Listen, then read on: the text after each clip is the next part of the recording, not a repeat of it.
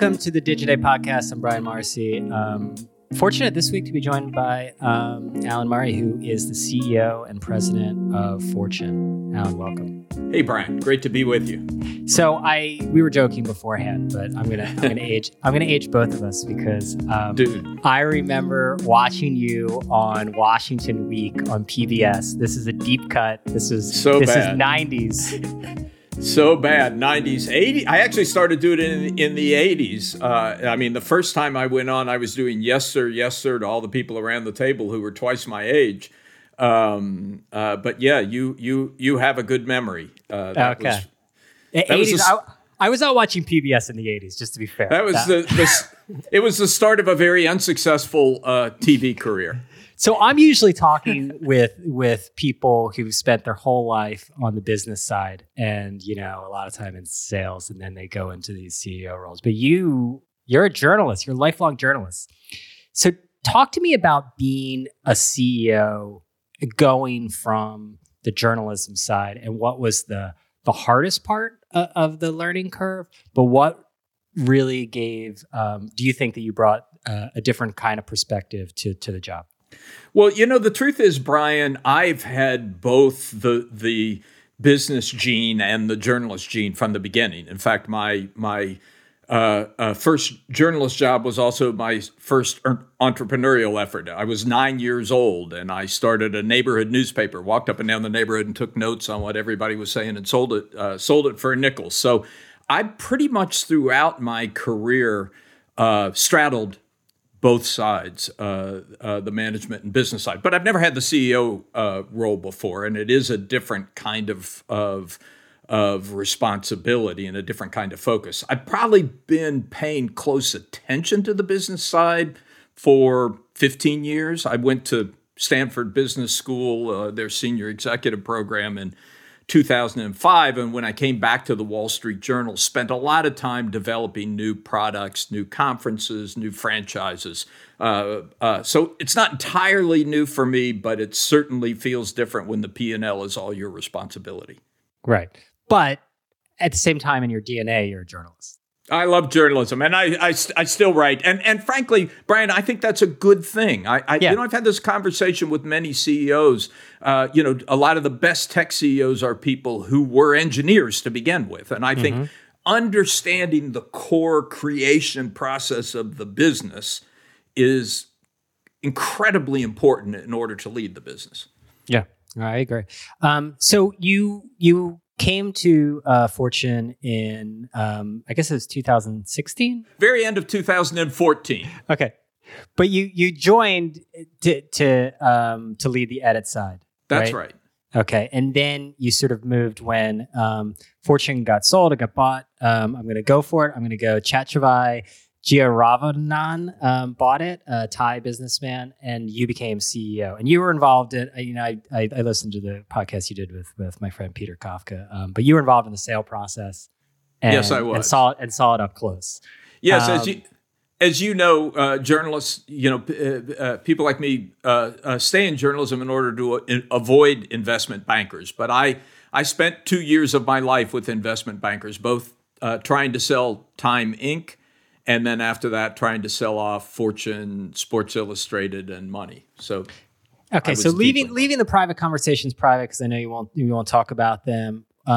What sort of got you energized about a new regime for Fortune and what it could become as a brand in chat? We'll call them chat because I know that's easier. Yeah, I think there were two things really that got me excited about the idea of taking Fortune off as an independent company.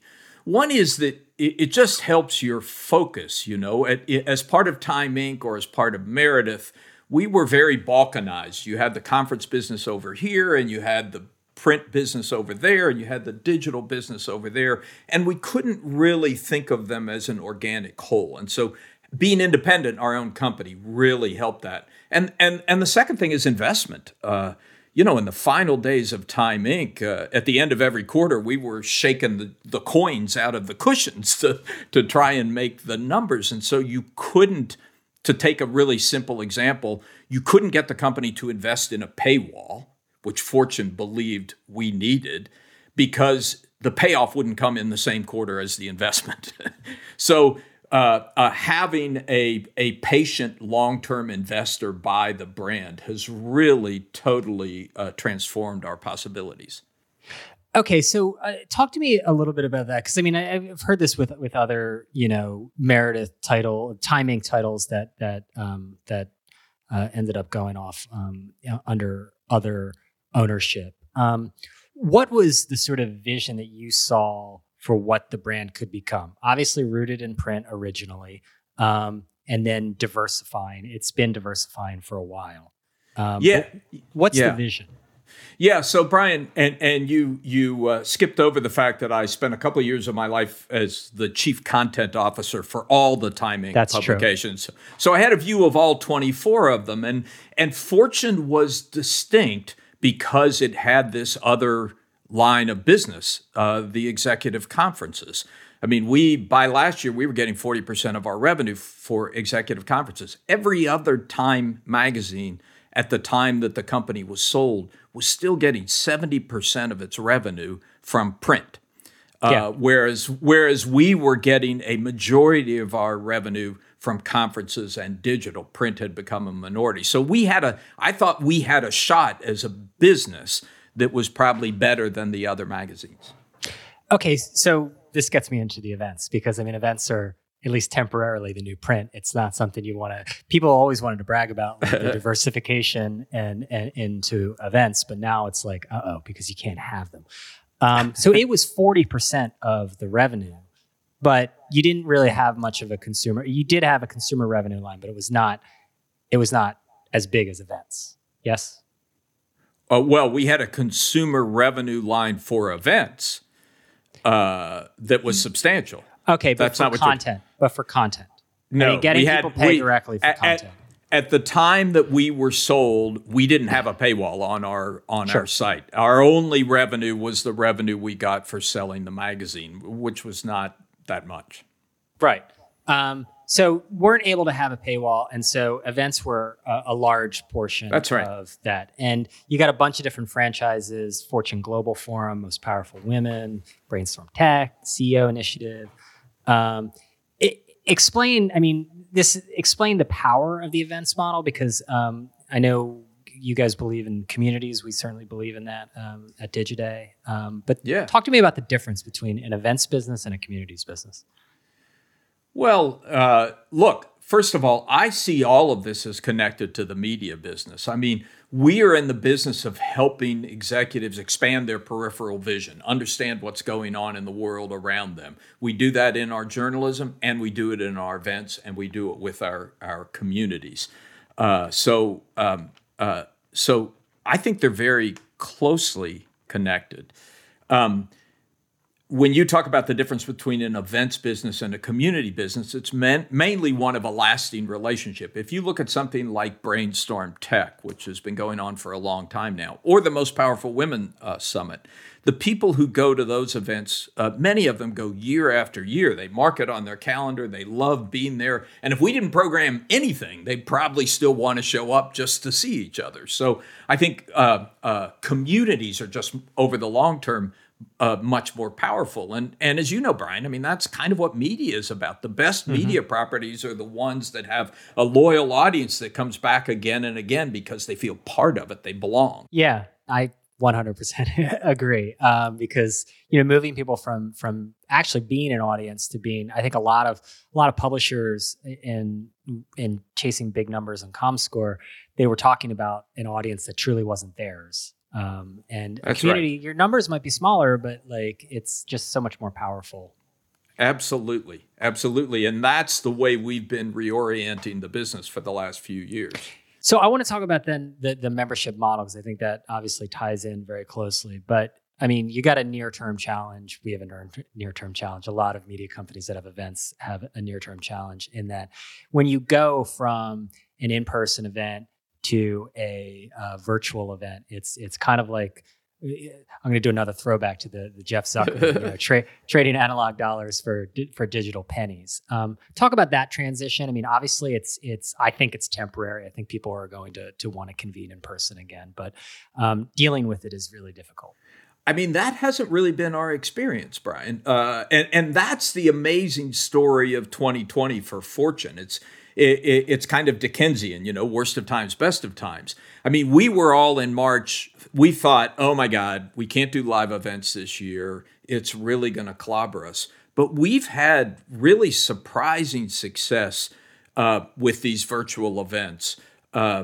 Bringing small groups, 20, 30, 40, very high-level executives together for conversations. They like it. A number of the CEOs who attend our events have told me they actually like this better than the old model because they don't have to get on the plane. They don't have to fly to, even if it was a beautiful place like Laguna Niguel or Aspen, they can do it from home. So we found... we've surprised ourselves, I think, with our ability to get sponsors to support these and to get attendees to pay to be part of them. We've done something like 40 virtual events since March. We have another 30 scheduled for the rest of the year. And I won't claim that they are as profitable as our live events, but they're real businesses. Right. But I mean, not as profitable, but I mean, usually, at least from everyone I talk to, the revenue is lower, but your costs are lower. I mean, Laguna Niguel, I don't know where you go in Laguna Niguel, but nowhere's cheap. So a lot of money goes out. No, that's right. Catering, you get into the events business, you start to understand, like, maybe I should be in the catering business because, like, to get coffee for people is like $40 a head. But are you saying that you can see profit margins on an apples to apples that are just as good in a virtual environment than an in-person environment? They are not yet just as good. Okay, but they're heading in that direction. I think the quote you made about analog dollars and digital dimes or digital pennies, which pennies. is but you're saying it's dimes. Yeah, it's a quarter. It's a painful reality that you and I have lived with in the media business for a long time. I don't see that in the convening business, in the events business. I think virtual has way more value than that. Okay, so what do you think comes out of it for the events business? I see you already have one. You're planning on going to Boston in May. That's the first live one we're hoping to hold. I think those will be different, though. I do think that. We had a pretty strong policy of saying, if you're going to speak at one of our conferences, you need to show up. We're not going to bring you in by video. Yeah. I suspect we'll ease up on that in the future. And, people who feel that there might be some danger in traveling and want to participate virtually, I think we'll do more of that. I think we'll continue to do virtual events. And we have this really exciting new product that we're launching next month called Fortune Connect, that is going to continue to be a membership community of executives that will get together principally virtually. Right. So I want to talk about that because I want to talk about the membership model because, look, events are great. The profit margins are really good in events, but it is true that they don't scale infinitely. I mean, you can only do, I know you go to most of the events, but you could not possibly go to 1,000. I think sort of a fond memory of Digiday was when the first day we had events in 3 different continents. So there are only so many events you can do. They don't scale like media. Absolutely.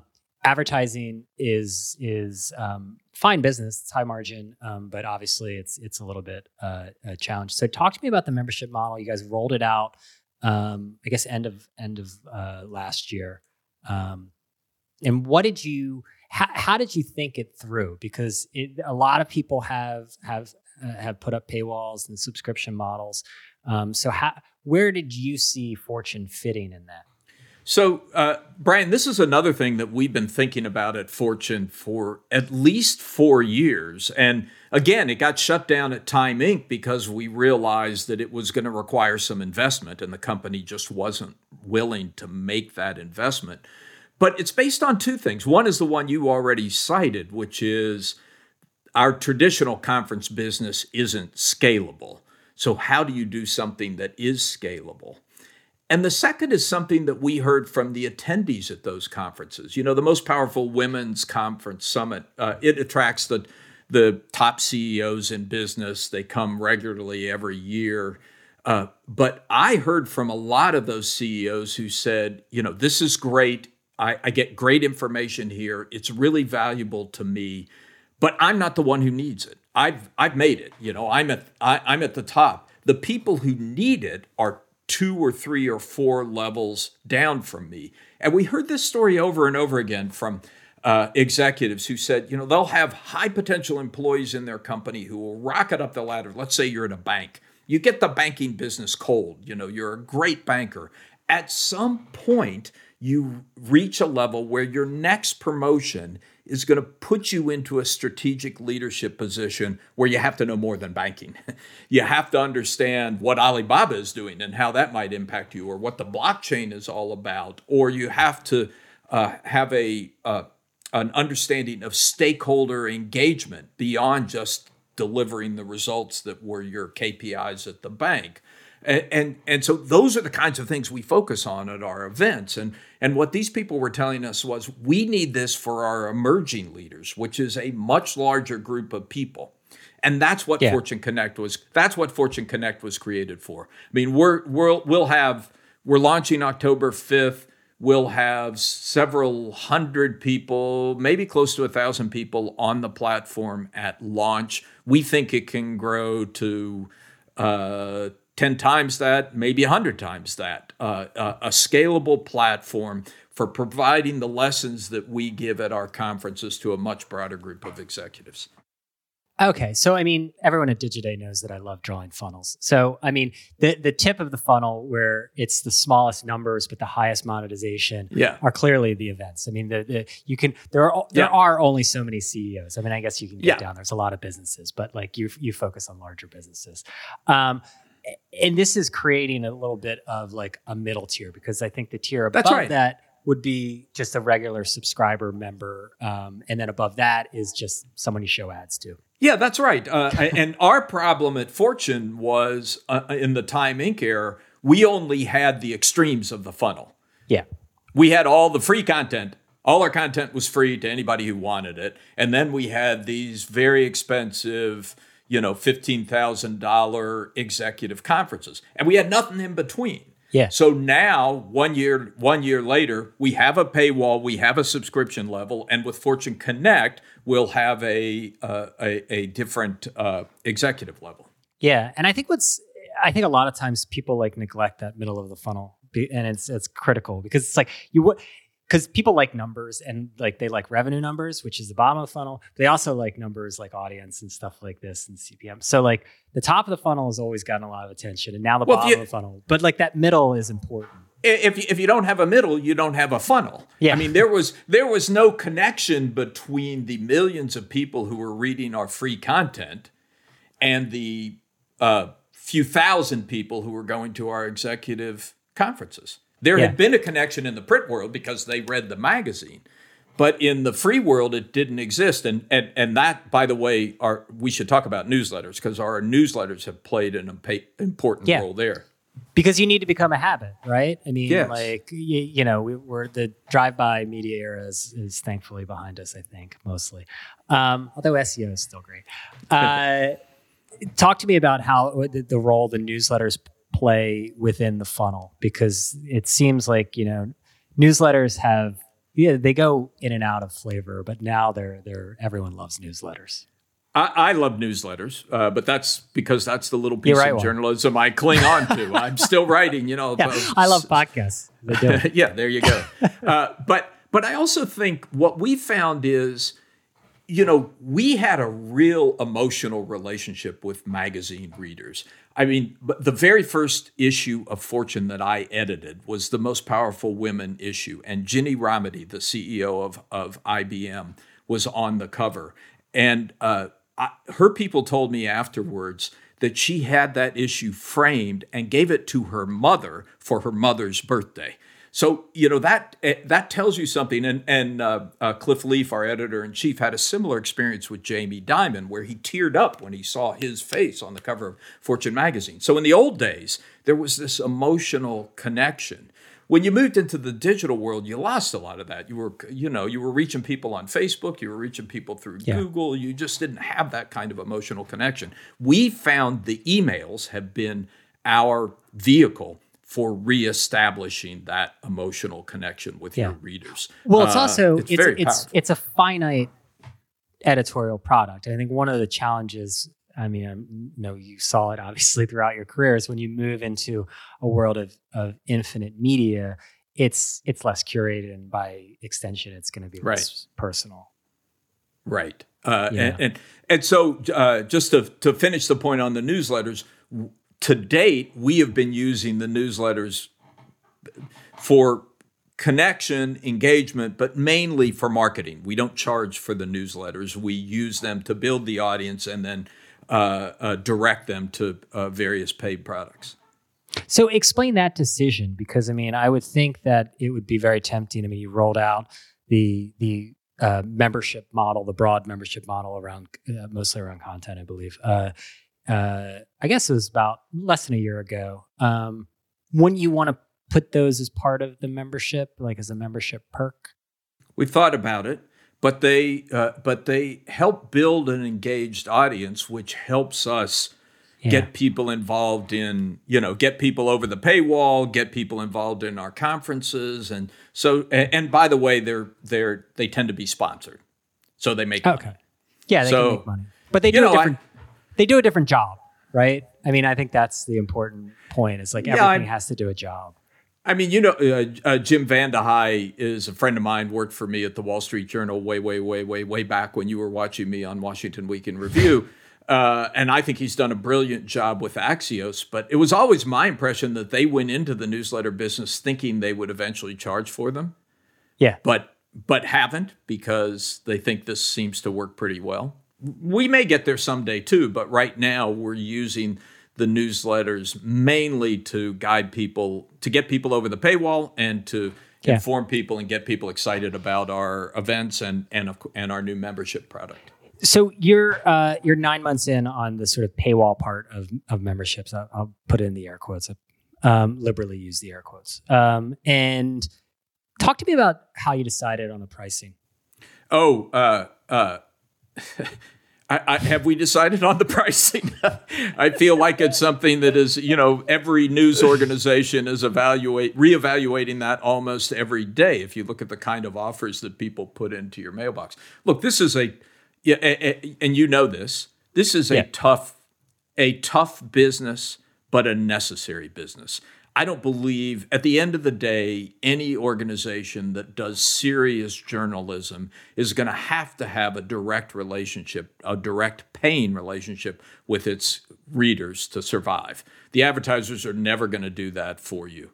The platforms are never going to do that for you. So this is something we had to do, but it's a long, slow slog. I mean, we're still, we're in the first inning. We're just getting going. So, we made some decisions based on testing of what our initial pricing would be, but we're tweaking it every week. Does that mean tweaking it down? Not always. We have tweaked it. I can think of occasions when we tweaked it up. Yeah. So right now, where is it? Because I mean, it came out there's 3 different tiers. And how did you decide on doing tiers? Because it's one of those mechanics things that I'm always very interested in, because I think the temptation is to have more different options, but also I generally think that people like a simple hey, pay us this, and then we were working with a consultant who was really wedded to good, better, best pricing. And had done a lot of work with others, people who had successfully put up paywalls. We paid a lot of attention. I don't know if it's on your radar screen. We paid a lot of attention to the Harvard Business Review. Yep. I think Adi Ignatius has done a good job there. They had a 3-tier pricing, good, better, best. And so we started out with that in mind. But I think, as back to your funnel point, your funnel needs a middle, but it can't be too complicated. Sure. And so as we now unveil this new membership product, Fortune Connect, which is a couple $1,000s, I think that gives us an opening to simplify our paywall price. Yeah, because then you'll get a little too complicated, maybe? Right. Because it's like, That's right. You've got good, better, best, and awesome. Right. Yeah. Better, really good, really, really good. Yeah. So talk to me about that because, look, I think a lot of people talk about Politico, right? And a lot of people talk about how Politico has been able to operate on a few different, on two different poles, I guess. They've got like a freely available. They haven't really done much on the just regular subscription side, but they've got a big enterprise. They charge a ton of money. Collecting a couple $1,000s from people sounds a lot better than collecting $50 from 40 people. Well, look, I think they're both important, but if Right. you go back to the funnel conversation we were having, have you ever done like a check to see how many times you talk about funnels on your podcast? I never have, but I mean, I do it internally, so it all bleeds. Sometimes my funnels become pyramids, though. That's my twist. We can do that. We can do that. But if you go back to what we were talking about, we existed at opposite ends of the funnel, the free end and the very expensive end. Yeah. We think of the paywall as building up from the free end, saying, hey, there's stuff here that you want, that you are willing to pay for, and here's what it is. And we think of Fortune Connect, the membership product, as building down from the conference tier. So it's really much more about the kinds of insights and connections that you get at a conference than it is about the kind of content you get Right. Online. And so that's the way we're looking at it.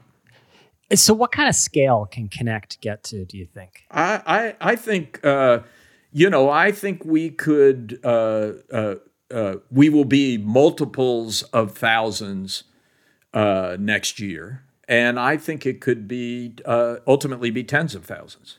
Okay. So far larger than, because again, going back to the scale thing, not just on a revenue side, but just the number of people you can convene in an in-person event is constrained. You're not doing That's gigantic Fortune Web Summit type events. Like they're by necessity, they have to be smaller, right?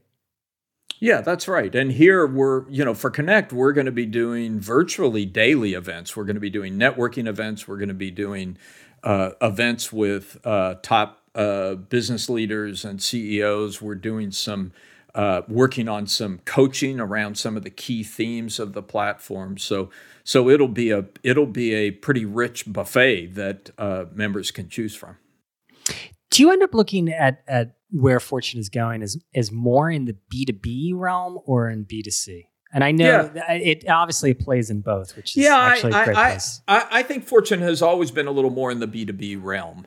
And if you look at the kind of companies that advertise with us, but also are supporting Connect. I mean, our launch partners for Connect are going to be.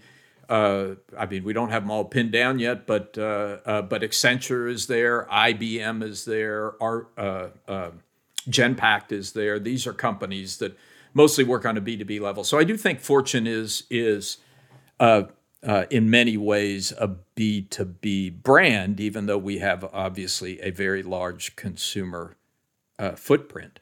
Mm-hmm. Final topic is we're going into the election. We're at a very perilous time right now, I believe, and we've got overlapping crises. Do you see that changing at all Fortune's mission? Yeah, it has changed Fortune's mission, and not in terms of focusing more on politics, but kind of in terms of focusing less on politics. One of the things that has happened over the last decade that I find as a journalist fascinating is that business leaders have changed the way they think about their jobs. As somebody who's been doing this for 4 decades, I know that a decade ago, if you had like what happened in Charlottesville in the early days of the Trump administration, or the Indiana religious liberties law that was seen as discriminating against gays, no CEO would have talked about it 10 years ago. They wouldn't have opened their mouth. And what we've seen in the last 5 years, and it's intensifying and has really intensified in the last 6 months with the George Floyd crisis, is business leaders are redefining their job. They recognize that they have to speak out and get involved in issues that they once thought of as the purview of government. All you have to do is look at Ferguson and how few CEOs said anything 6 years ago when that happened, and George Floyd and all the passionate statements that came out of C-suites to realize something has changed. And it's connected to politics. I think business leaders are at their core very practical people. They like to solve problems. They're increasingly frustrated that the political system doesn't seem to be geared towards solving problems. It seems to be geared towards dividing people and gaining political advantage. Yeah. But wouldn't that pull you more into politics?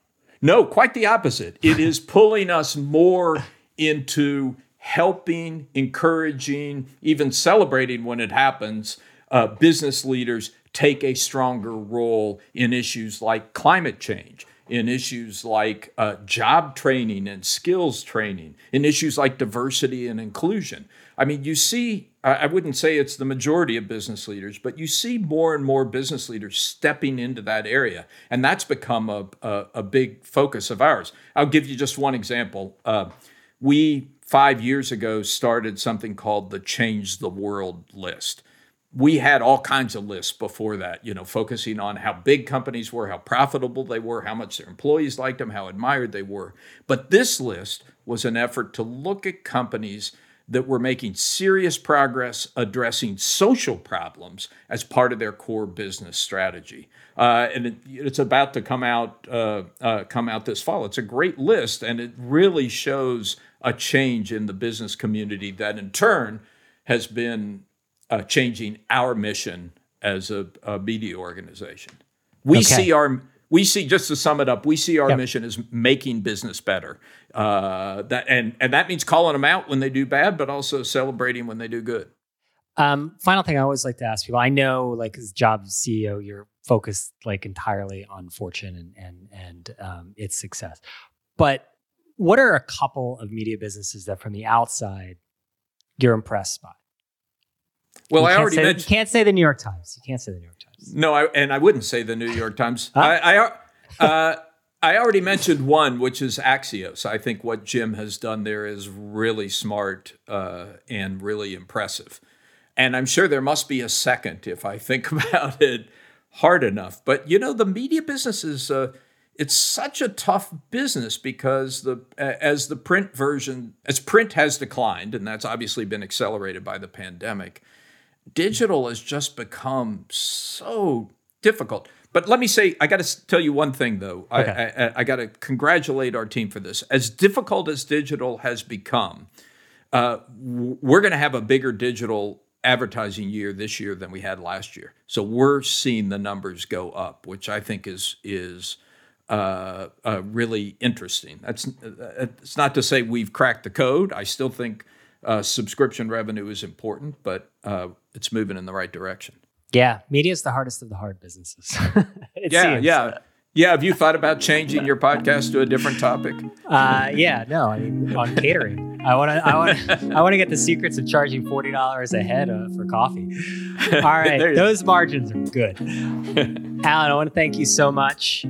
Thank you for the time today, and also on Washington Week back in the 90s. I appreciate that. I had hair then. Okay, thank you all for joining us. We'll be back next week with a new episode. Thanks, Brian. Thanks, Alan.